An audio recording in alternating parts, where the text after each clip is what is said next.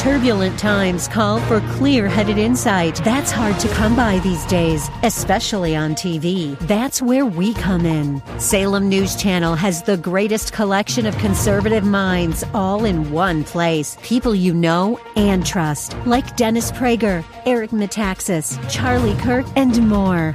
Unfiltered, unapologetic truth. Find what you're searching for at snc.tv and on Local Now, Channel 525.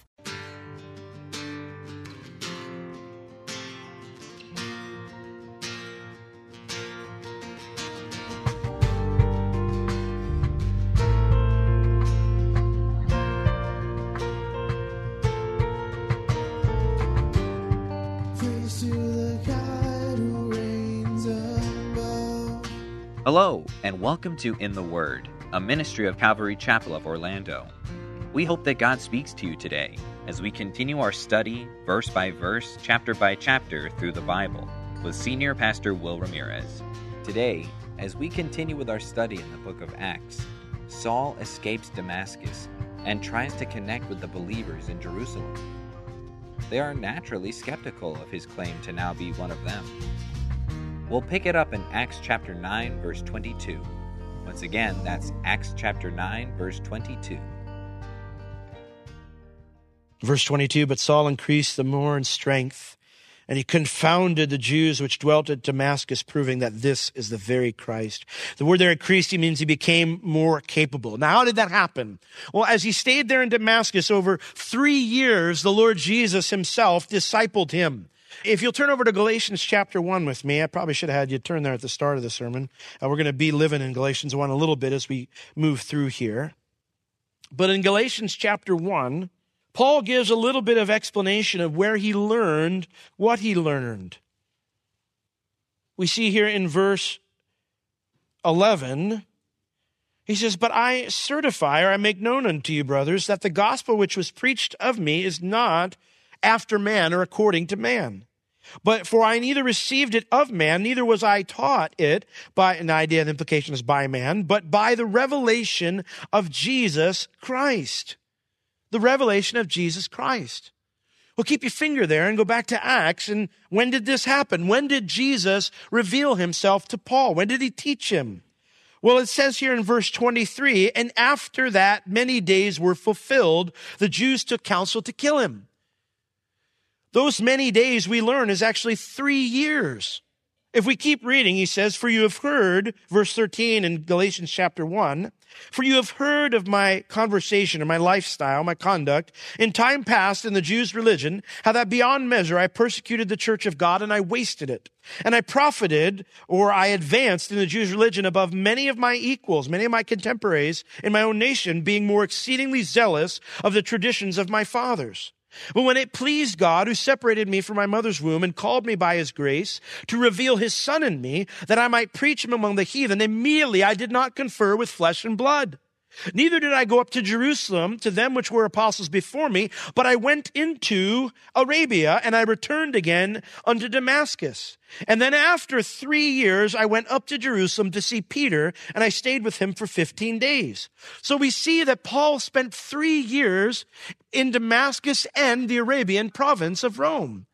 We find that for 3 years, he spent time in that area. 3 years. And it was in those 3 years that he mentions that he received his gospel, his message, by revelation of Jesus Christ. The word there, revelation, is apocalypsis, and it means divine instruction. Jesus himself came and discipled Saul. In verse 16 here of Galatians 1, Paul, and I will switch back and forth because by the time he wrote Galatians, he's Paul, and the time we're in Acts, he's Saul, so please don't get confused or think I don't know who I'm talking about. But in verse 16 of Galatians 1, he says that after he received his marching orders in Damascus, he did not confer with human instruction. And then he mentions in verse 17 going into Arabia. So the idea is his instruction came in Arabia. Now, Arabia was simply the Roman province that was governed by the Nabateans. At that time, King Aretas IV was the one in charge. And that province stretched from Damascus all the way down the eastern side of Jordan, modern-day Jordan, into the desert region that was south of Judea and ended at the Sinai Peninsula. So all the way down into modern-day, the northern parts of Saudi Arabia. Now, some have suggested that since the other apostles sat under Jesus' earthly ministry for 3 years, they see the correlation there, that this is what happened with Saul during his 3 years in Arabia and Damascus, that Jesus was walking him through the same lessons that he taught the other disciples. Some have even suggested he went all the way down to Mount Sinai, the place where God gave Moses the law to receive that divine instruction. I don't know if that's what happened. But since Damascus is in Arabia, I personally believe he stayed in the general area of Damascus. There's other evidence in Acts that backs that up. I will get to that in a moment. But what's interesting is that for 3 years, here's this guy with all these qualifications, all this influence in his culture, and for 3 years, he's in this obscure Gentile city. Doing what? Well, learning, sharing his faith. And if you have a call on your life, you feel like God's called you to do something specific, or maybe called you to the ministry, then there's always going to be a time of preparation for you as well. G. Campbell Morgan said, it may not always be Arabia as a geographical location, but God never uses for the great work of interpreting his kingdom any man who has not been definitely called and spiritually trained. Moses spent 40 years out in the wilderness, losing that mentality of, I don't have to look up, I can just look left or right and I'll be the savior for my people. Joseph had to spend 20 years in prison as a slave, or between being a slave and being in prison as a slave, to prepare him for the place when he'd be risen up. And Joshua spent how many years as Moses' helper, it says, his minister, his attendant. There's always a period of preparation. We receive a call of God and we say, all right, it's supposed to happen now. And then we grow discouraged when it doesn't happen now, right? Don't become discouraged. You're part of a great history of preparation. Now, while this was a period of being instructed personally by Jesus, was that all Saul did in Arabia? I don't believe so. The Nabateans were Gentiles, and Jesus commanded him to preach to Gentiles, and I think he did. Look at what happens when he returns to Damascus. We'll go back, keep your finger in Galatians, but we'll go back over to Acts here. He says here in Acts that after that many days were fulfilled, the Jews took counsel to kill him. They took counsel to kill him. Now, why on earth would you plan to kill a guy that hasn't done much? If he's gone out into the desert and just hung out with Jesus for 3 years and that's all he did, and all of a sudden he comes back and he starts sharing about Jesus, well, what's the big deal? That's really quick to get under somebody's skin. Maybe he had upset not just the Jews, but the Gentile authorities as well with his preaching for the last 3 years. Have you ever wondered why Saul never had to be convinced like Peter to go preach the gospel to the Gentiles? I have. Saul's first church that he ministered at, if we don't count Damascus, is Antioch. Antioch was the Gentile church. And when Barnabas was sent up there to go minister to them and disciple them and to teach them God's word, he realized this thing's blowing up. I can't do this on my own. He went and found Saul, the Bible says, in Tarsus and brought him back. And yet we see no thing where, Barnabas comes to him and says, Saul, I need your help at Antioch. Antioch? Isn't that the Gentile church thing that's going on? It's all weird. Gentiles getting saved. We never see any discussions. He gets right in. He starts discipling, starts teaching. But perhaps maybe that issue was already dealt with. Maybe he had already been sharing with Gentiles. Acts 26, verses 19 and 20 make it very clear. You can read that on your own time later. Acts 26, 19 and 20 make it very clear that Saul obeyed God immediately and he preached to the Gentiles at Damascus. It says it. It's 2 Corinthians chapter 11, verses 32 and 33. Paul explains there. He says, in Damascus, the governor under Aretas, the king, it says he kept the city of the Damascenes with a garrison desiring to apprehend me. So it wasn't just the Jews that wanted to kill him. It was the governor of the city. He wanted to kill him as well. He wanted to capture him. He sent his own soldiers there. So it's very likely that while Saul was sitting at the feet of Jesus and being discipled, just as Jesus sent his own disciples out to preach the gospel, that Saul preached the gospel there to the Gentiles. And again, I'd always wondered why Saul went so easily with Barnabas to be a leader of the very Gentile church in Antioch. Was perhaps because he'd already seen a very Gentile church in Damascus. Verse 24, back here in Acts. But their laying await was known of Saul, and they watched the gates day and night to kill him. Then the disciples took him by night, and they let him down by the wall in a basket. Their plot was known to Saul. And it mentions that they watched the gates day and night. Again, the Jews were in cahoots with the governor, most likely using his soldiers to keep watch of those gates for Saul. And so it says that they let him down by the wall in a basket. Literally, the word by means through. 2 Corinthians chapter 11, verse 33 says it was through a window in the wall. Now, the wall of Damascus still has homes with windows in the wall today. If you go there today, you can actually see on the outer walls, you can see the homes are pressed right up against the wall, and very often there'd be windows in the wall to those homes. And so that's how Paul was able to escape. But what a fascinating thing that it mentions that the disciples took him by night and let him down through the wall in a basket. How touching that the very people he had come to arrest and murder were the ones who saved his life. Let me ask you a question. Do you have a brother or sister that you have aught against that you will not reach out to? That you've cut off from fellowship? You've cut off a relationship with them because they've sinned against you in some way or because they've hurt you? This guy came, and I can only imagine that there were people present who were believers there in Damascus, who had fled Jerusalem, who had fled the persecution that was instigated by Saul, who had lost loved ones at his hand. And if he could forgive their murder, then who are we to hold back and to not release that person who has sinned against us? Guys, there's no place for unforgiveness. There's no place for bitterness. There's no place. If you want to stifle the Spirit of God, you want to stifle the work of God, then don't forgive. Don't let go of something. Hold on tight to it. And we'll continue to just be right as we are. Remember what Jesus said to Ephesus? He said, you have all these wonderful things going on. You're solid on doctrine, he said. You got all sorts of ministries going on. But there's no love in this church. You have left your first love. There's no love in this church. And guess what? I won't be in a church where there's no love. So if you won't love, I'm leaving. That's heavy. That's heavy. We have no time to be petty. There are people going to hell right around us in the neighborhoods right here. They're going to hell. We have no time to be petty about what someone said that we didn't like or what someone did that broke our hearts. I'm so glad that when I've broken my Savior's heart, that he has not held back in forgiving me. That he has not held on to that thing that I just can't seem to get over and can't seem to get right. But he's been gracious to me. The Bible says that is how all men will know that we belong to him, that we are true followers of Christ by the love that we have one for another. Not the love for the world, the love that we have one for another. I read an article once, and it was talking about worship. It was talking about the infighting that we have in churches, because many times you'll see a sign and it'll mention traditional service, contemporary service, right? I read an article that said, if we can't even worship together, what kind of message does that send to the world?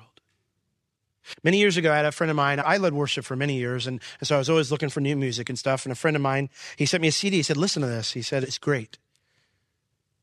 And so I listened to it. I went through it, and then the music just touched me. I mean, really touched me. I was like, man, this is some good music. And it happened that the CD that he gave me was actually a DVD. And so as the last song played, it kicked into the DVD part. And now all of a sudden this worship started to play, and it was actually their church. Their church was playing there, and their church was singing. And he saw all these kids just bouncing up and down and just all excited and rocking out. And I'm sitting there and I'm watching it. I'm going, man, I'm so glad we don't do that. But I brought my laptop over and slapped it down on the table, and I said, look at this craziness, Bev. All these people putting on a show and acting all crazy and whatever. And look at this. And tears started running down her face. And I was confused. Because here I am, I'm indignant. Look at all these crazy people, and those people like crazy theology and, all this stuff. And here she's got tears streaming down her face. And she said, look at all those kids worshiping Jesus with all their heart. I remember I walked away with that laptop. I went in my bedroom, and I got along with the Lord, and I said, Lord, I didn't see any of that. I said, you got to do something in my heart. And as I went through the scriptures, I was recalling the time when David was dancing before the Lord. And Michal, his wife, was up from the window, not participating in the worship, but from a distance with folded arms, looking, saying, oh, how great the King of Israel looked today, playing out there with all the ladies. And David said to her, he said, I did it before the Lord. I wasn't doing it for a show. I wasn't doing it for anybody else. It was just, I did it for the Lord. And the Lord just told me, he said, Will, he said, you need to be careful that you do not become Michael. I don't want to despise someone because they do things a little bit different than I do. Well, what are you saying? Well, are you going to try to turn us into? I'm not trying to turn us into anybody, all right? I just want to ask you an honest question. Can we worship together? Can we come to a place where our young people and our older people can come together and we can say, you know what? I want to be excited for the opportunity that we have younger people coming in and they want to worship the Lord and maybe do it a little bit differently than I do it. Or maybe I'm comfortable with or sing songs maybe that I don't know. Can I be comfortable with that from a mature perspective as someone who's walked with the Lord for many, many years and use that as an opportunity to say, look at all these young people I can pour into and disciple? As Christians, we have the unique responsibility to pass on what we have learned to the next generation. And our movement was birthed by a man and a woman who were just open to say, God, this is a little bit out of the ordinary. It's a little bit different than what we're comfortable with and what we're used to. But we believe you died for these kids and you love them. And guess what? They're really lost and no one else is reaching them. And if we're not going to go reach them, then who will? Because we can sit on the side and say, we like how we are. We like how things are the way they should be. And then they'll just go to hell around us. I remember the Lord at that moment, he told me, Will, he said, this isn't about you. This is about asking the question of how are we going to reach the people who aren't here? How are we going to take those who are in darkness and bring them into light? The sons of Asaph were one of the worship groups that David anointed to lead the people into the presence of God. And what you find is every generation they're there. Every generation they're there to pass on the great name of the Lord in his power and his might. Look at it all throughout the scriptures. Do a little study of the sons of Asaph. God used them instrumentally to reach every generation that they were in. They were there during the time of David. They were there during Solomon. They were there when King Hezekiah brought the restoration of the Passover and other events. They were there with Josiah when he restored the Feast of Tabernacles many years later. They were there in the exile. They were there when they came back. They were one group that stayed faithful that said, it's our job to reach the generation that we're ministering to. Read one of their Psalms where it talks about, they says, it's our duty to pass this on to the next generation. This is the love that we have one for another. If we can't even worship together, if we can't even come to a place where we can just love one another and unite together in the fact that we know the risen Lord, then how in the world are we going to reach anybody else? Verse 26, when Saul was come to Jerusalem, he essayed, or he attempted to join himself. The word there, essayed, is in the imperfect, which means he tried multiple times without success. To join himself to the apostles, to become a part of them. He wanted to be a part of what they were doing. But it says that they were all afraid of him and they believed not that he was a disciple. But Barnabas took him. Isn't that awesome? Barnabas went and found him. And he took him and he brought him to the apostles and he declared unto them how he had seen the Lord in the way and that he had spoken to him and how he had preached boldly at Damascus in the name of Jesus. It could have cost him his life. He didn't know if he was legit. Can you imagine what it was like when Ananias brought Paul to church for the first time? Hey, look, it's a new believer, Saul of Tarsus. You idiot. I knew you'd get us in trouble one day. Always believing in people. Always giving people the benefit of the doubt, Ananias. And here's Barnabas. Same type of spirit, same type of heart. He goes and he takes Saul, and he brings him to the apostles. And he declared unto them how he had seen the Lord in the way. And that he had spoken to him and how he had preached boldly at Damascus in the name of Jesus. And so it says, verse 28, he was with them coming in and going out at Jerusalem. Who's the last person you took a chance on? Who's the last person you took a chance on? You'll get burned sometimes. You will. But it's okay. It's okay because Saul never becomes Paul without Barnabas. Isn't it worth the risk? Isn't it worth the risk to take a chance? I mentioned that he was brought to the apostles, but actually it was just Peter and James. The other apostles were either not present or didn't meet with him. You can find that in Galatians 1. Saul stays with Peter for 15 days. Could you imagine those conversations? That's one I want to find out about in heaven. I want to be like, you two. Tell me all about those 15 days. Yeah, well, Saul, once he found out I fell asleep in the garden, that's all I ever heard of for 14 days. You what? You fell asleep? Yeah, I denied him 3 times. But he forgave me. He restored me. I wonder if there was a moment when they both saw eye to eye the betrayal that they shared and knew that they'd been forgiven. Well, Saul, it says at verse 29, as he was going, he's a part of the church there, and he spoke boldly in the name of the Lord Jesus, and he disputed against the Grecians, but they went about to slay him. Paul spoke boldly with complete confidence, and yet look at who he speaks it to. These were the very same Jews that Stephen was disputing with. Isn't that incredible? What a turn of events to see Stephen's chief prosecutor taking his place of ministry. He goes right to those same Jews that Stephen had been ministering to and preaching the gospel to, and he preaches boldly, and they say, we've had it. You of all people, you're the one who was holding the garments. You were the one who was voting for his death, and now you're going to tell us that Jesus is the only way? Traitor. And so they sought to kill him. In Acts 22, verses 17 through 21, look it up on your own time. It says Paul reveals that the Lord supernaturally showed him their plot to kill him. And he was told to leave Jerusalem because God was sending him to the Gentiles. And so when he tells the church, verse 30, they escort him safely away, which when the brothers knew, they brought him down to Caesarea and sent him forth to Tarsus. And so Saul is put on the back burner for a while. He is sent home to Tarsus. Tarsus, the capital of Cilicia and Saul's hometown. It's also the scene of the first meeting between Mark Antony and Cleopatra, for those of you who are history buffs. It was renowned as a place of education under the early Roman empires, had the second largest library in the world, thus attracting many of the great philosophers of the day. Saul grew up there. He would have received a Hellenistic education there before being sent to Jerusalem to study under Gamaliel. Now he returns. And Saul will spend the next 10 to 12 years in Tarsus. There's very little we know about that time. We don't have much details, but Galatians chapter 1, verses 22 through 24 reveal that he preached the gospel enough that word reached Judea of his work there. He just continued to preach the gospel. He says for a total of 14 years until he began to see the fulfillment of his ministry. Verse 31, then had the churches rest throughout all Judea and Galatia and Samaria and were edified. And walking in the fear of the Lord and the comfort of the Holy Ghost, they were multiplied. Isn't that cool? Before it was the church at Jerusalem, right? Well, now it's the church. And the word their churches is actually singular in the Greek. It just is one church. But there's a church that was throughout Judea, Galilee, and with those dirty Samaritans. Rescued. Saved by grace. Listen, let's go. Let's tell. We have the greatest message in the world, and let's not hinder it by not loving one another.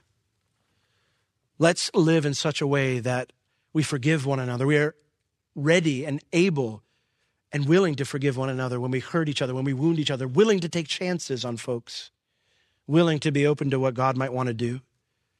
That as those in the world see our love for one another, they'll know we've been with Jesus. So who should we be? Who are we supposed to be? My heart, my desire is for us to be what God wants us to be. And however he wants us to reach our city, to do that. And that means we need to be on our face seeking God. We need to be filled with the Spirit so we can love one another, that we might be able to do whatever it is that he wants us to do. We have a great message. We have a great heritage. And I don't want to see it die just because we're unwilling to do things that might be out of our comfort zone. Let's be open to whatever God wants to do.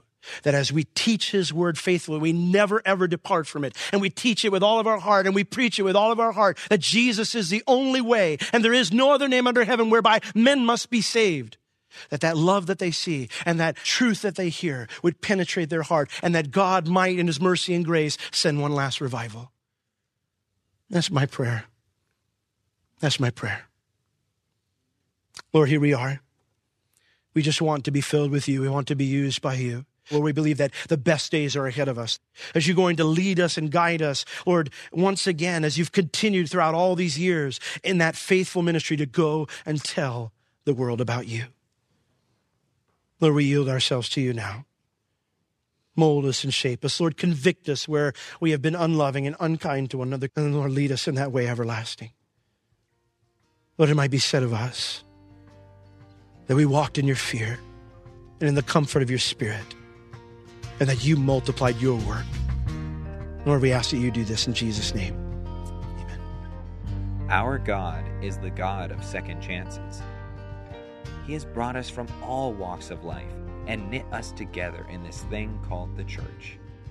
The only thing holding it together is his love for us, working in us, changing our lives daily, molding us to be more like him through the power of his Holy Spirit. This has been In the Word with Pastor Will Ramirez, a ministry of Calvary Chapel of Orlando. You can listen to all of Pastor Will's sermons and find other valuable resources online at www.calvarychapelorlando.com or on the Calvary Chapel Orlando app, available on iTunes and Google Play. If you have any spiritual or physical needs, please contact us. We would love to pray for you and assist you in any way we can. You can reach us at Calvary Chapel Orlando at 407-523-0800 during our office hours Tuesday through Friday, 9 a.m. to 4 p.m. Thank you for joining us today. We will see you next time as we continue to learn, walk, and live in the Word. Strong on me will sing.